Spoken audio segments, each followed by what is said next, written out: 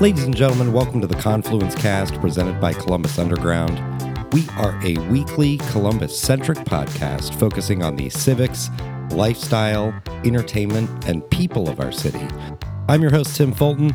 This week, I sat down with Ramble John Crone, better known as RJD2, to talk about his journey from 8-year-old classic rock fan to hip-hop DJ and producer, his many collaborative projects over the years, how Columbus has grown as an incubator of creativity, and the primacy of the groove in his musical vision. You can get more information on what we discussed today in the show notes for this episode at theconfluencecast.com. Also, the Confluence Cast is on Patreon. Find out how to... the Confluence Cast is on Patreon. Find out how to support this podcast on our website, theconfluencecast.com, or at patreon.com/confluence.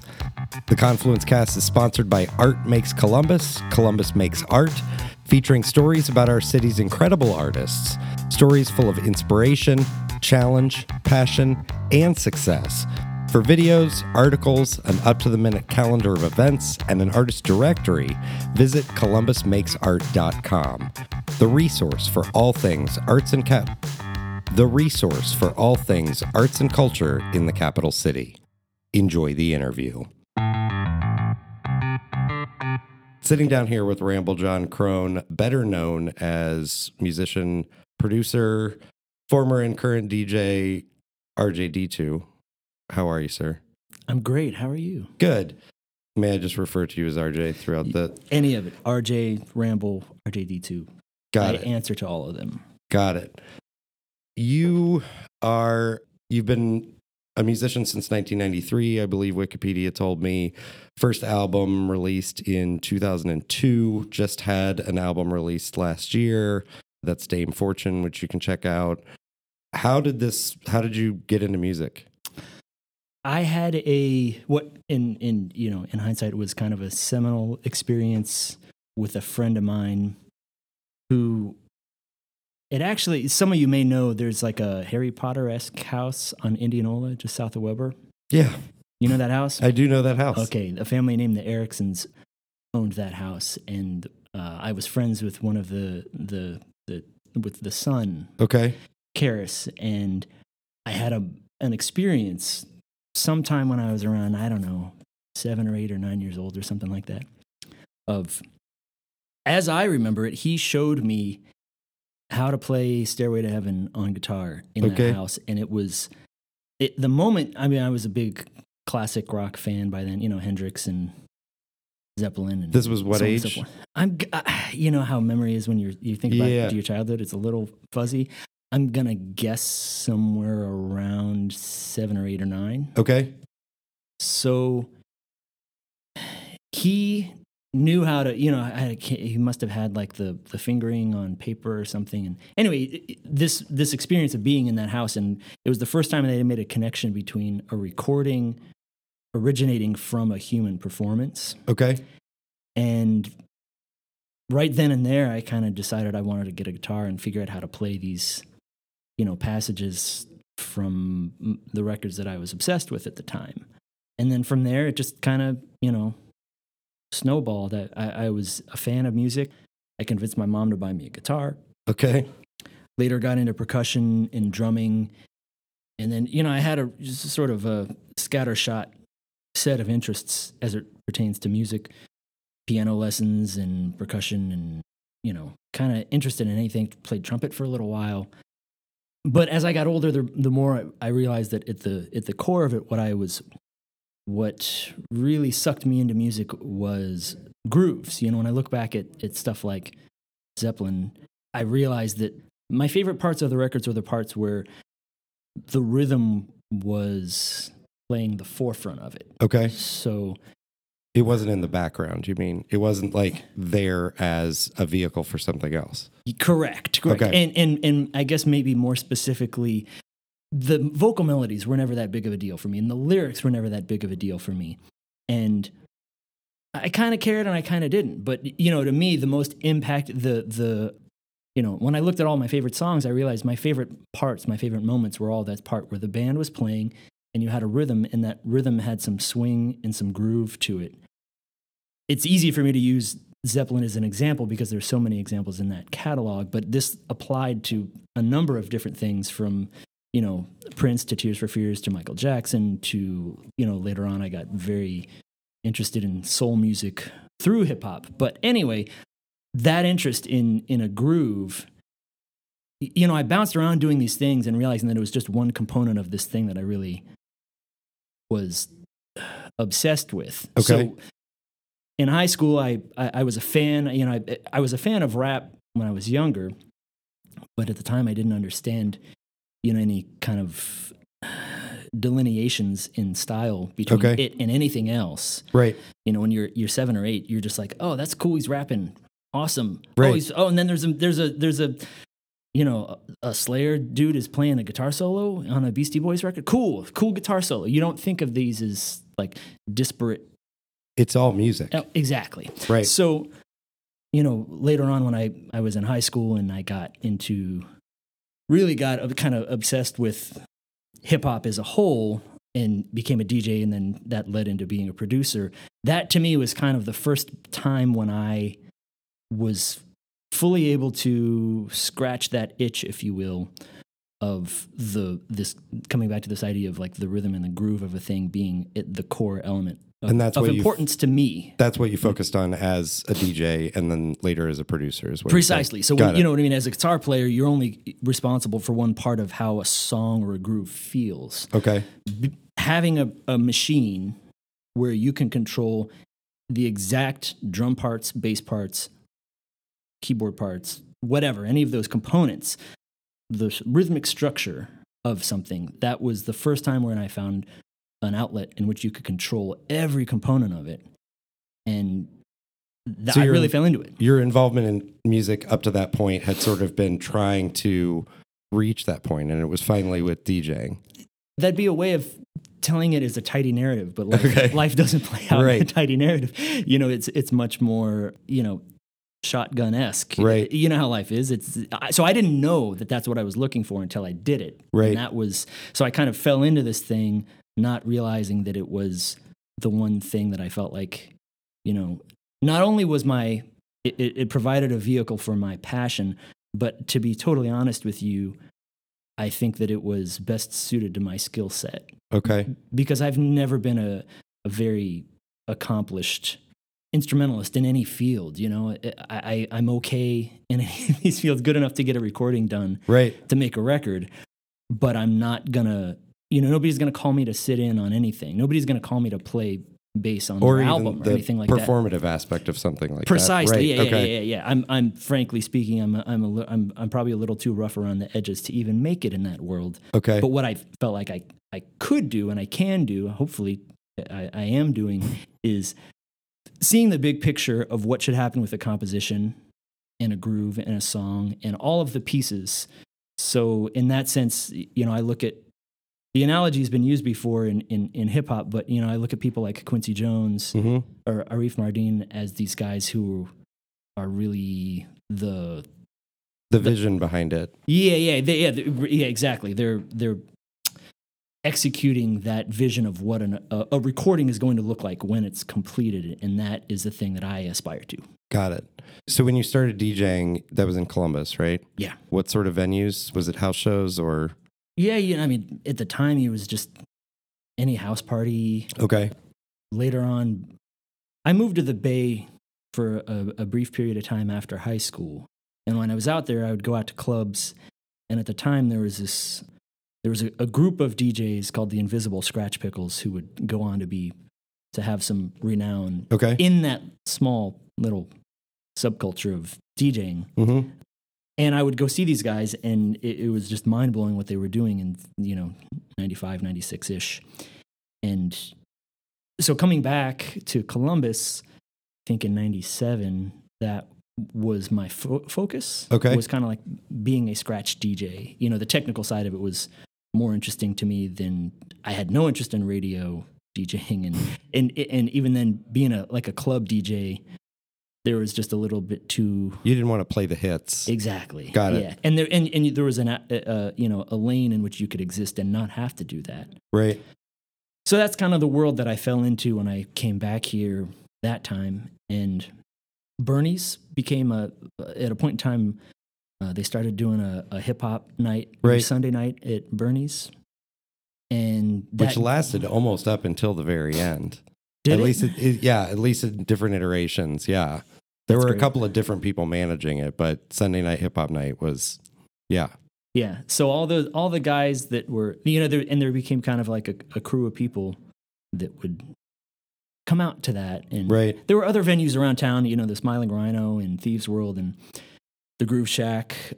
Really before, I should mention the Groove Shack because before Bernie's became the primary outlet for kids that were both fans of hip hop and were participating in it. Mm-hmm. The Groove Shack was kind of like the home base, if you will. Now, did you grow up on like North Campus and Old North? Mm-hmm. Where at? Glenmar Avenue. Okay. South of Hudson, between Summit and 4th. Got it. So I grew up on Indianola between Oakland and Northwood. Okay. Yeah. Yeah. Spitting distance. Indeed. And so we're probably of similar age.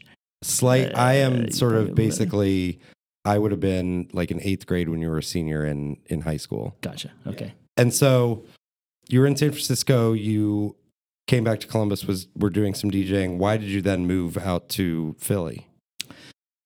So just to dig into that a little bit, shortly after coming back here, I was totally, by that point in time, I had devoted effectively all my free time to DJing and learning how to be a producer, a hip hop producer. Okay. I broke my arm skateboarding at Dodge Park, and I had a kind of a what would you call it? A fork in the road or a watershed moment or whatever you want to call it. There were paths that you could choose, right? Yeah, and in that moment, I was like, I got to take one or the other seriously. And I'm sorry, it was between skateboarding and DJing. Yeah. Okay. Yeah, exactly. Yeah. So I decided then and there I was going to stop, being stupid on a skateboard. Okay. I gave away my skateboard in kind of a ceremonial moment to a kid. I left it on the porch of a kid down the street. Okay. It was a younger kid that I noticed, was skating, and he could use it. Yeah, hopefully that it went to good use. And so I devoted all my time to that. And shortly after 97-ish, when I moved back, I fell in with a group of guys that had a group called the Megahertz and became their DJ and part-time producer because everyone was kind of making beats in that group. Okay. We fell in with a record label called Fondulum Records that was an independent label out of New York, and that led to some work with Raucous Records, and that led to some work with the label called Def Jux. And in 2001, they put out a compilation record that I had a song on, and then by then I had completed my first record, and they were going to put it out. And that record came out in the summer of 2002. That was Dead Ringer. Yes. Okay. And by then, I was, I think I had done 1 or 2 tours with those guys, Mr. Liff and LP, and the guys buzzing around in that world. Mm-hmm. And it felt to me like I was having to go to New York a lot. I liked Philly, and, for some personal reasons, there was a push to Philadelphia. Okay. And so that, I kind of went along with that and was there until 2015. We moved back. Okay. Yeah. So. And we moved back. And a lot happened between then and then, right. Of course, but more albums, more collaborations, and I want to get into some of that. But a lot of, at least, so there was an article in 614, I think last year, that talked about part of the reason was you had a son, he was getting to be a certain age, and so it was just time to be sort of closer to family. Yeah, exactly. Yep. So, my family moved back to Columbus and, wound up in Clintonville for those reasons. You're back home. I am back home, and it's great. It's awesome. And I recognize that we're skipping over a lot there from 2002 to 2015. But yeah, to answer that question directly, yeah, it's awesome being back, man. It's a different city than what I left it. Talk about those differences. What do you see that's, obviously some things have changed. Yeah. The biggest change to me is that my perception of the cultural leaning of people that are graduating college, graduating high school, anything from that, 18 to 25-ish that's age still bracket. Sort of trying to figure out what you're going to do. And yeah. Okay. So, you come out of high school and you're like, what am I going to do with my life? Where am I going? What am I doing? And some of us choose to go to college. Some of us want to get a degree. Some of us don't know what we're doing, And my experience of being that age in Columbus, I graduated from high school in 1994. At that time, Columbus felt like a place where if you wanted to make a living in the arts or be an entrepreneur, you effectively had to move.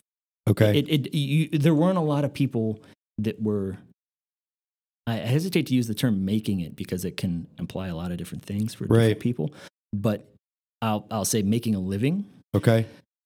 There were not a lot of people making a living through anything creative in my social periphery at that time. Or even what you were aware of. Yeah, exactly. If I had 10 people that I could name, even if I didn't know them, it was just like, oh, so-and-so's, he's paying his rent, shooting photos. Oh, okay, cool. Or so, you know what I mean? It was so few and far between. Right.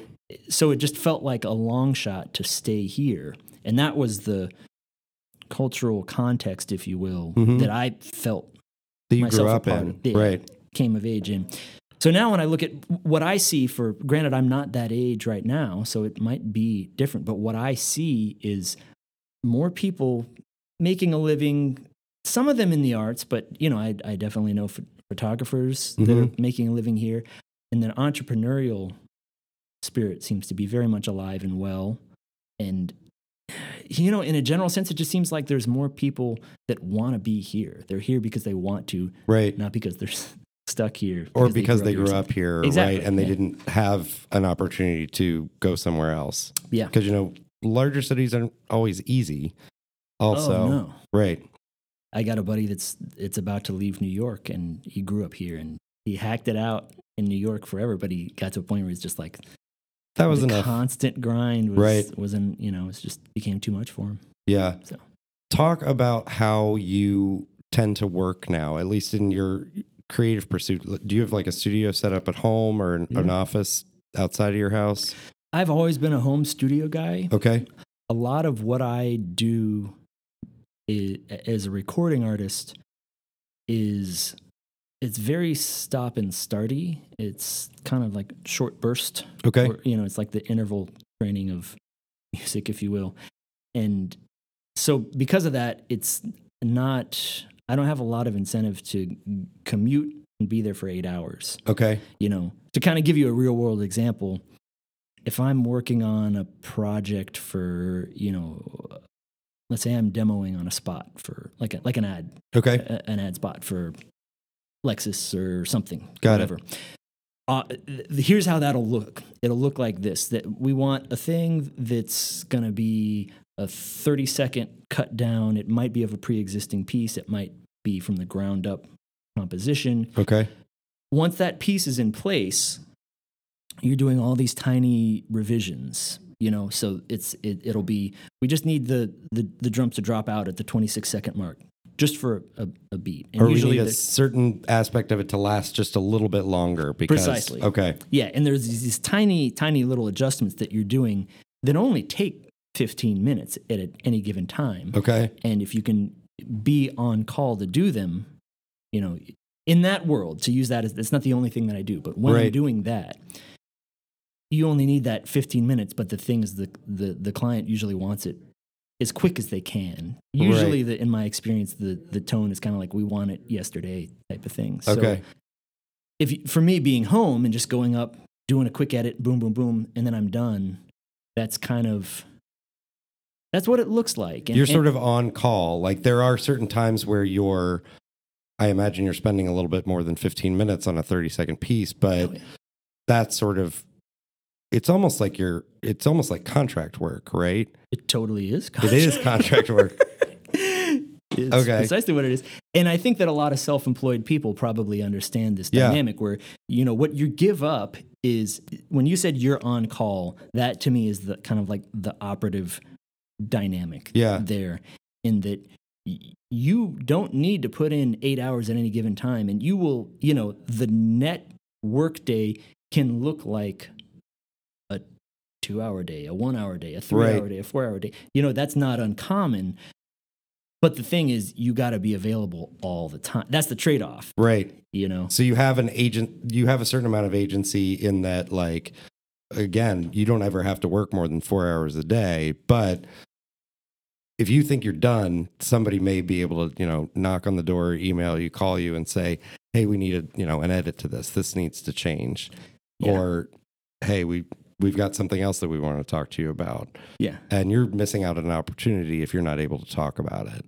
Absolutely. Yeah. Right. So in very crude and broad strokes, what people's lives like myself look like is, I see it as, I gave up, I traded in the potential to be stuck at a 9-to-5 job, where I took instead a job where instead of 40 hours a week, I might only work 10 hours a week. Right. But I can't exactly decide when those 10 hours are, if that makes any sense. Absolutely. It does. And to me, that's a worthy trade. I'm happy to make that. If I have to, consciously make that trade tomorrow, again, I would gladly make that. Do you have to make a conscious choice between like commercial work and what I would refer to as more artistic work? That's a great conversation. It's a really, really fascinating topic of conversation. And I think that it manifests itself differently for everyone. Mm-hmm. For me, I've been lucky in that, one thing I've learned is that, like, there's things that you could spend all day pontificating on, but at the end of the day, the actualization of it is going to look different than what you think it's going to look like. And this is one of them for me, in that, I don't have to make grand decisions about this topic, because the actualization of this for me is I'll make records, and when I'm making solo records, all bets are off. I do whatever I want. Okay. There's no commercial constraints. There's no language constraints. I can do whatever I please at that moment. And let me put words in your mouth. It's more fun. Exactly. Totally. And that is my passion. And that's a thing that I may or may not release music till the day I die, but I will make recordings until the day I die, because it's just too much fun. It's just too satisfying. It's too interesting, So that's what I do as a solo recording artist. But it doesn't take up all of my time. When I am doing something like a commercial or licensing work, that's another thing that, I try to do it on my terms. Mm-hmm. There's things that I definitely say no to a lot of things that I just don't, that doesn't really fit. That's not really what I do even. Yeah. Sometimes it's creative. Sometimes it's from a branding perspective. Somebody wants you to, I had to, pass on a thing last month that just from a brand perspective is, I try to. Like, you don't want to be aligned with it? That's kind of, that's a strong way of putting it. But in it, I guess more specifically, I feel compelled to at least work with brands that as a consumer I would use. And it's not even anything against them. It's just like, that doesn't represent who I am. In so many ways. So, and that's kind of, I try not to draw hard lines there, but you feel it out and you make that call in the moment. But generally speaking, if I'm a snob about, I'm not a snob about sneakers. Okay. But I would say, like, to use that as an example, like, if somebody was a sneaker snob and they did what I did, and then somebody I don't know what is considered, I don't know, Payless. I don't know what's Crocs. the cheap. Let's say Crocs. Like Oh, that's sure. just totally different. What do snobs not like? Right, Crocs. Sneaker snob. Okay, Crocs came and said, we want you to work on this ad, and you're going to be in the ad.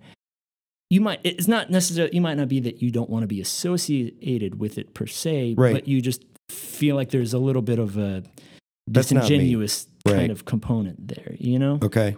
So, again, I try not to live with these like hard lines, but, and cigarettes is really kind of the only one that I have a hard line on. I just wouldn't do, I've had to turn down things in the past that were like sponsored events and stuff like cigarette related and stuff. Yeah. But anyway, so that in a general sense, working in that commercial field, if I can find a way to do what I like and work with a brand that I would use, on a car ad in a car that I would drive, right, or a show that I would watch, mm-hmm. or any of these kind of things, that to me is kind of, if I can do enough of that to make a living, and I can sell enough records, I don't have to sell a lot of records. Okay. I can sell a small amount of records. I can tour a little bit. I can do the licensing work. I've got some other business venture things going on that it's totally unrelated. Okay. If I can pay my bills, right, and support my family, and and be semi-comfortable, and have some amount of security that if things dry up 2 months from now, I'm still probably going to be okay. Precisely. Right. Then I feel the need to effectively bypass any of these like big overarching conversations about, I can opt out of having these conversations about, commercial, right, side of things versus the artistic side. And I can just, as long as the bills are paid, who cares? Right.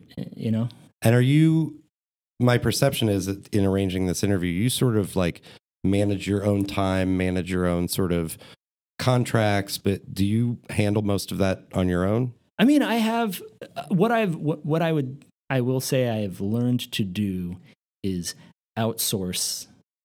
I can't help but think of was it Dick Cheney that had that quote about the 3 classifications of knowledge? There's the known knowns, there's the known unknowns, and then there's the unknown knowns. Yeah.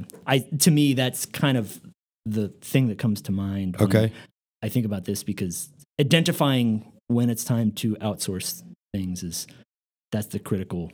Is it hard for you to sort of like, I imagine you don't retain an attorney for every contract you're getting, but if you're working with a brand new firm that you don't know the nature of their contract, I'm going to pay someone to look at this and it's worth that because this may be an ongoing relationship. Exactly. And if the language is straightforward, sometimes you get a thing and in the long form looks like a deal memo and you're like, cool. And if the whole job is worth $200 at the end of the day, you're like, okay, whatever. Right. Cool. And then other times it's not.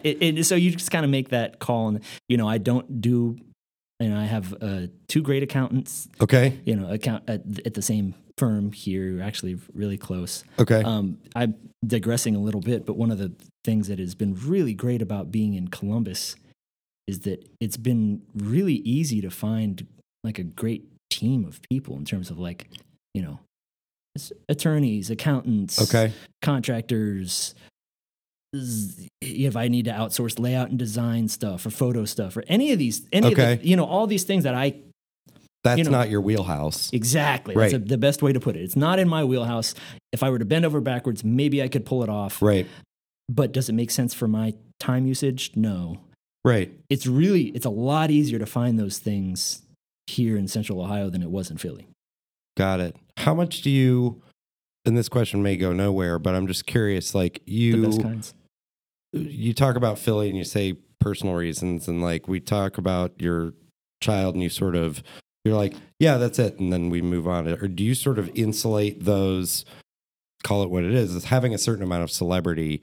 Do you actually sort of insulate that part of your life? I'm just curious here. Yeah.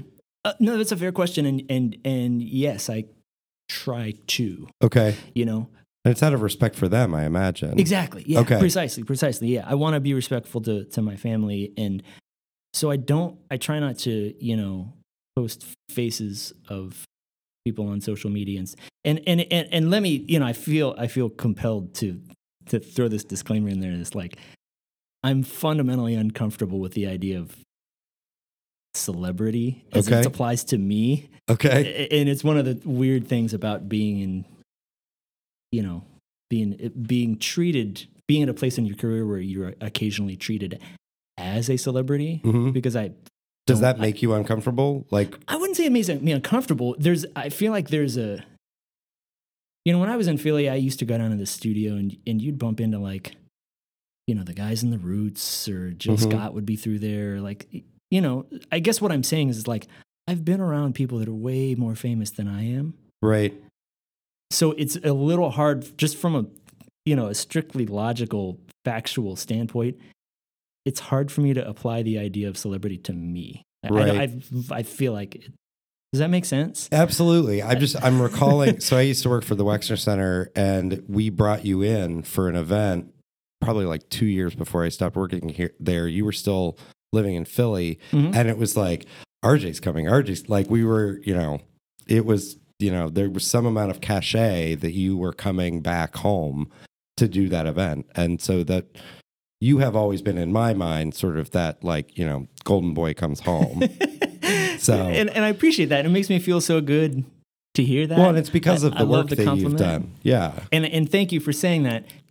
But hopefully you can understand both sides of that coin. And absolutely. And the idea of celebrity is also a thing that I feel like, it's not just for the sake of protecting my family, but it's also kind of like protecting myself.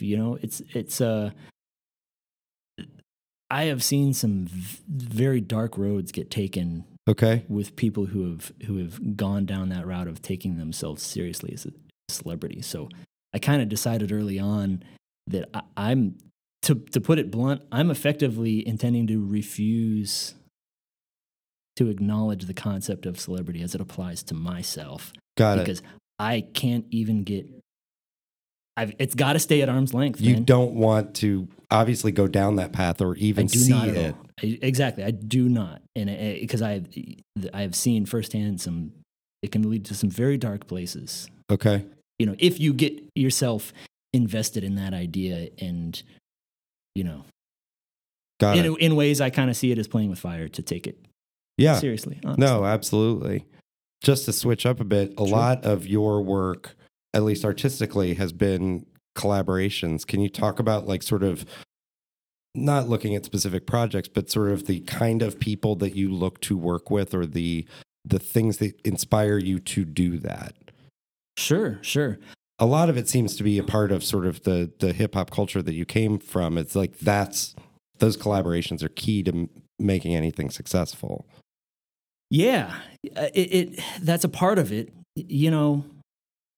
One of the funnest things about being, when I look back to when I first started making hip hop records, was that there was this, you'd work with in the context of a rap group, at its most basic level. Without a rapper, you don't have a rap song, but nobody's going to buy an a cappella rap record. Right. You also need a beat. Right. You need some instrumentation. You need something going on to rap too. And when reduced down to these, very basic building blocks, kind of the beauty of it is that, and I recognize that you can argue against this on creative merits in a number of different ways, but kind of the beauty of it is it's like, if I were to take myself back to, the mid-90s, any rapper in Columbus and any producer / DJ / guy who could make a beat that was making rap music in Columbus, Ohio, you could stick them in a room together and they could make a rap song within 15 minutes just based on what they do and what they had. Okay. Because, they're sort of pulling out of their toolboxes at that point. It's not... And in part, yes, and even more specifically, no rapper worth their salt doesn't have a 16-bar verse locked and loaded, ready to go over any beat. Okay. So if you were to take Bob Dylan and stuff him in a room with the guys in, I don't know, whatever, pick a band, Guns N' Roses or Van Halen or something like that, they're not going to be able to produce a song in 10 or 15 minutes. Okay.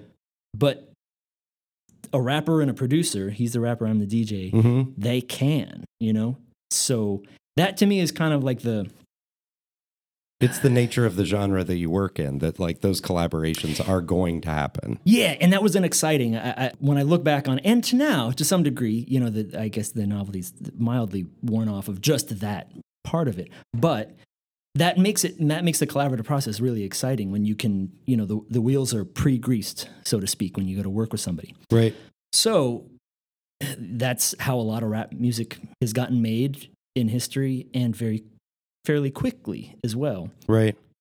Well, I guess what's interesting to me is that there's certainly collaborators on your specific albums, but you've put out 2 albums that I think of specifically, the Blueprint record and the STS record, that they're co-build basically because you guys created it all together. Mm-hmm. That seems different to me, and it may be because of my lack of knowledge of the space. No, you're right. You mean different in that it's just two artists being co-billed? Yeah, exactly. Yeah. You are right. That was the thing that I think AC Alone and I made a record that was billed as AC Alone and RJD2 in 2006, and that's where the Mad Men theme came out of that record. And that co-billing, I don't believe we were I'm virtually certain there were people who had co-billed, if you will, records before that. Right. But to me, it just seemed logical because it the only other choice was to come up with a group name. And that's in some ways what we did with the Soul Position group is, you come up with a group name. And, and Al and I, we didn't see it as much of as a let's do this one project and then, be done with each other. So that was kind of why it made more sense to be effectively start a group. Because you could effectively carry that forward and do more things with it. Precisely, which we did. But over time, I think this idea of co-billing has gotten more and more popular. Okay. And I think it makes a lot of sense because when you're, particularly when it comes to hip hop, there's both an ease of the process as well as the net effect is beneficial from the point of view of the art. There's a lot of advantages to a rapper picking one producer and working with that producer for an entire album. Okay. You get a consistent palette.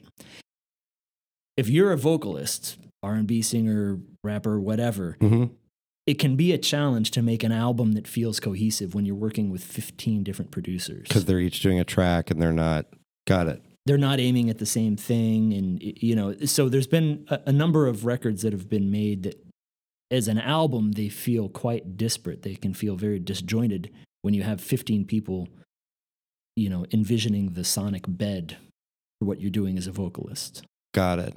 And do you prefer to work in that sort of long form space where you're making a whole album?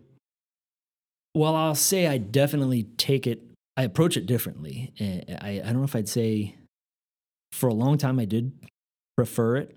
Okay. I mean, I don't want to imply that I'm opposed to just doing one song on a record. Right. I did a song on a MF Doom record that he made a record under Victor Vaughn called Vaudeville Villain. Mm-hmm.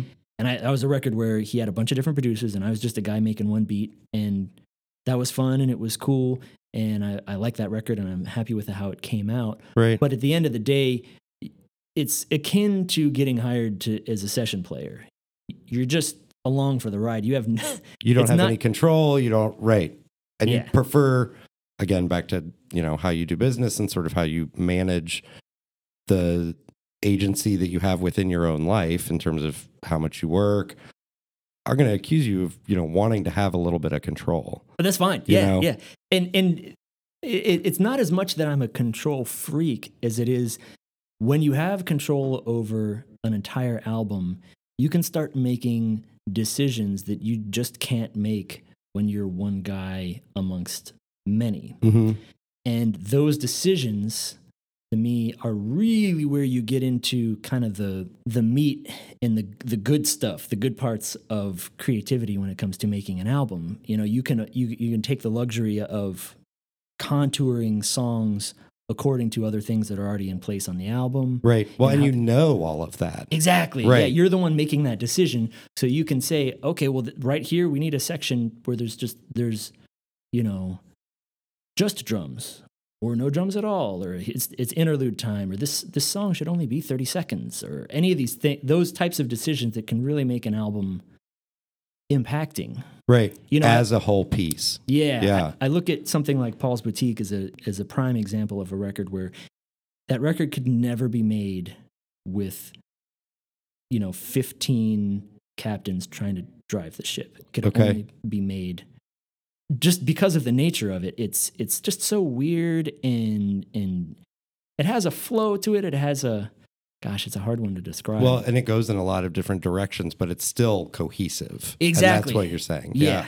And it has there's just production decisions that were made in the making of that record, sticking little snippets here and there and all over the place, and just the general feel of how it's put together rides from the very first second to the very last second of the record. Gotcha. And that's a powerful, it's a good place to be, in the same way I look at how a singer-songwriter or somebody like that, when they're in charge of their whole album, they can know exactly what's going to end up on that record. In some ways, I think you could look at the similarity between like the boy band era of pop music, when the band wasn't really, you look at like, I don't know, whatever, Backstreet Boys or something like that. Like when they weren't in control of, they didn't have that agency of what was happening. Yeah. You don't listen to one of those records and feel like you're really getting the vision of a guy that's in the band. It sounds like a record that's kind of like assembled in ways, and the band is a component. Right. But, you look at something like, I don't know, OK Computer by Radiohead, or any of the Sufjan Stevens records, or Nas, Illmatic, or any of these records where, you can really kind of see, it feels like the vision of the artist. Got it. And that's the way you want to work. Yes. Yeah. Yeah. It's one thing that in the artists, either be they musicians or visual artists or even gallerists, the ones who sort of have gotten to the point that I've interviewed that are working in this space, and it's not something they do on the side, and they're independent. This goes back to the very first one I did, artist named Brian Christopher Moss. His sort of tagline for himself was, know your value and value your agency. Of like, I know what I need to get paid in order to live, and I'm going to work up until that point, and everything else gets to be mine. That I'm willing to sacrifice to an extent, but that I'm going to put a value on my own control.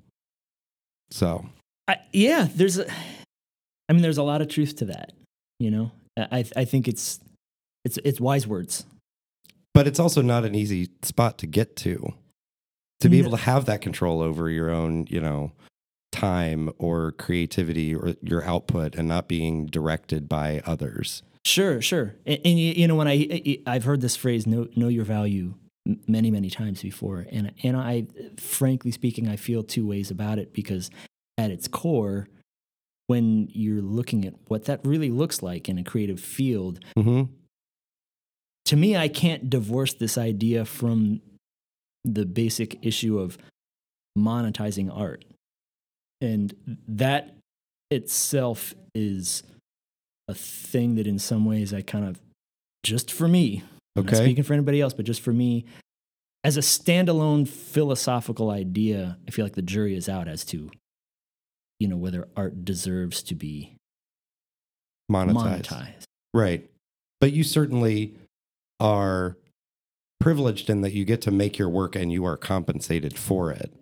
Totally. And people enjoying it should contribute some certain amount to, whether that's listening to advertisements in between Spotify or getting, there should be some monetization for the art. Absolutely. Yes. You're saying art for monetization's sake. No. That's not what I'm saying. Okay. I'm actually saying that, well, I think that is one where I feel like it's pretty safe. The art for monetization's sake, that can be fraught with difficulty. Yeah. I mean it in a different way. The part of it that I struggle with is, I know that at its core, for me, almost every artist I know, if they couldn't make a living doing it, they would still make art. So what that says to me is, what if art is in some ways more a function of the human experience Absolutely. than it is Yeah. a commercial endeavor. And you were exactly right when you said that I'm privileged, and I would use the word lucky enough, but to make a living doing art. Right.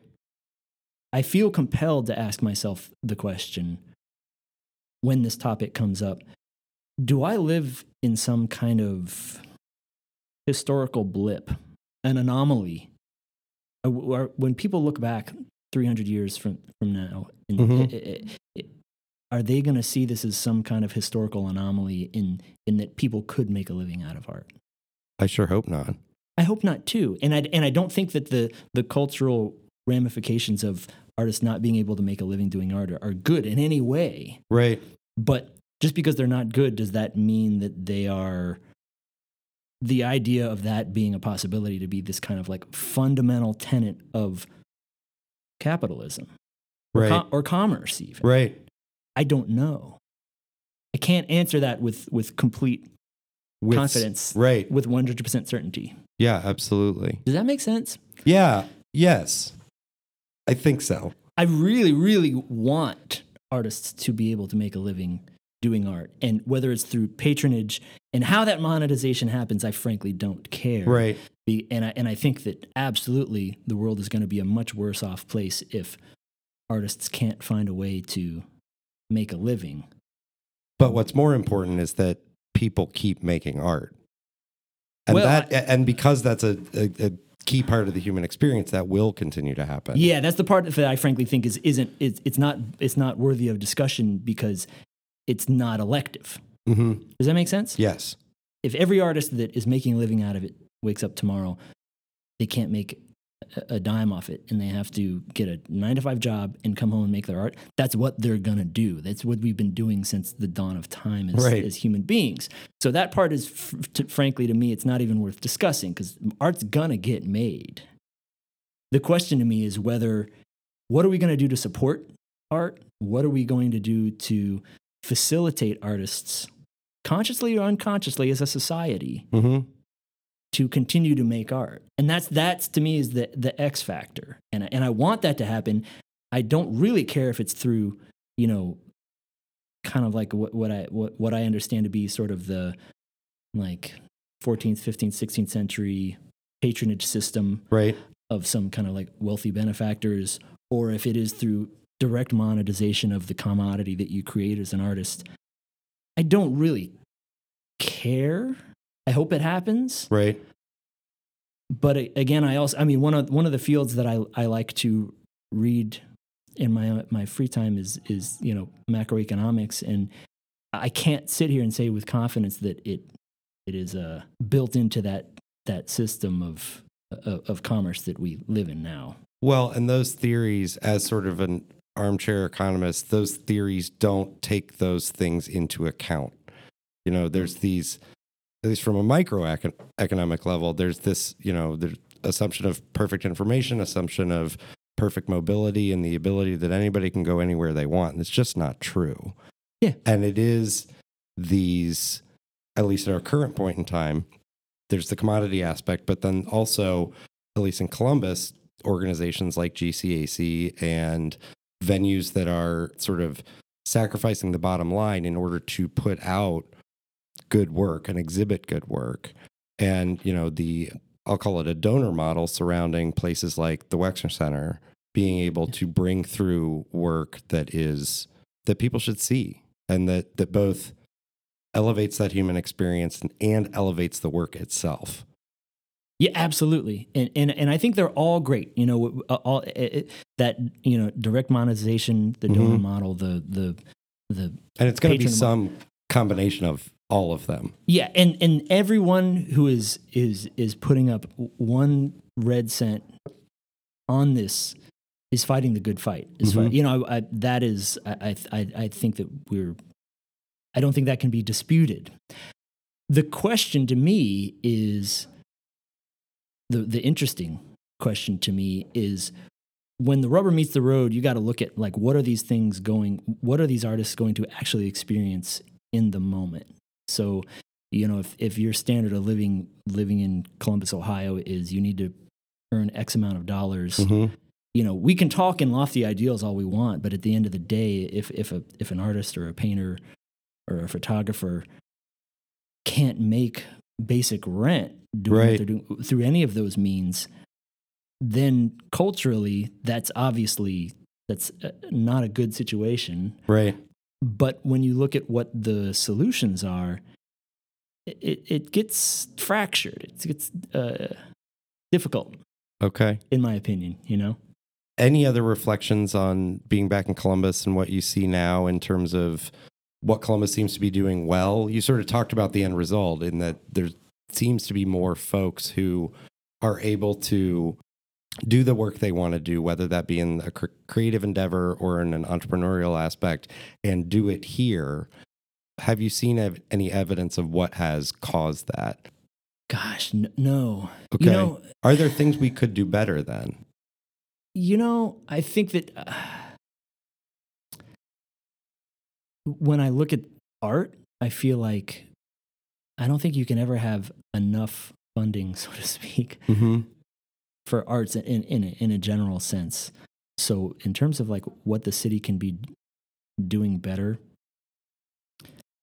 I think there's always improvement for that. I think there's a personal improvement that we can all do. I think that we can all be looking at,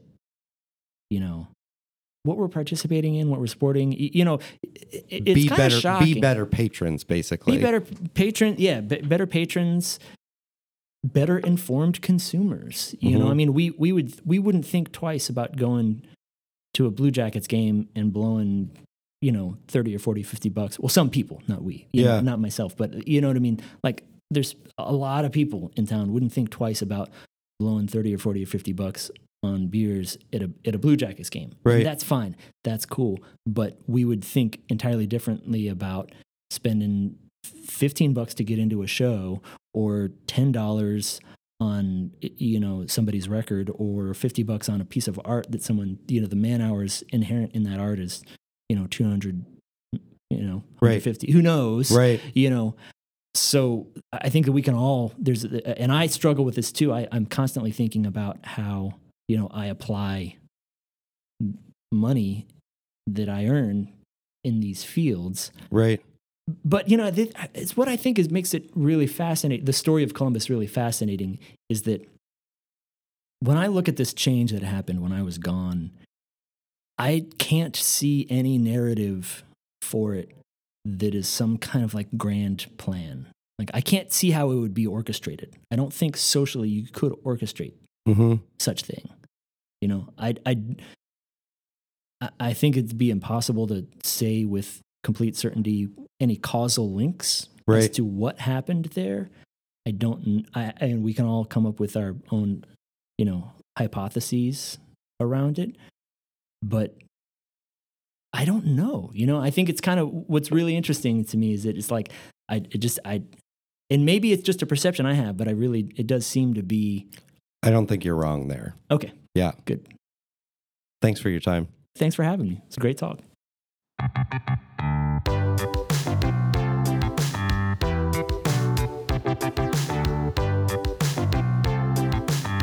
Thank you for listening to the Confluence Cast presented by Columbus Underground. Again, you get more information on what we discussed today in the show notes for this episode at theconfluencecast.com. Please rate, subscribe, share this episode of the Confluence Cast with your friends, family, contacts, enemies, your favorite DJ. If you're interested in sponsoring the Confluence Cast, get in touch with us. We can be reached by email at info@theconfluencecast.com. Our theme music was composed by Benji Robinson. Our producer is Philip Cogley. I'm your host, Tim Fulton. Have a great week.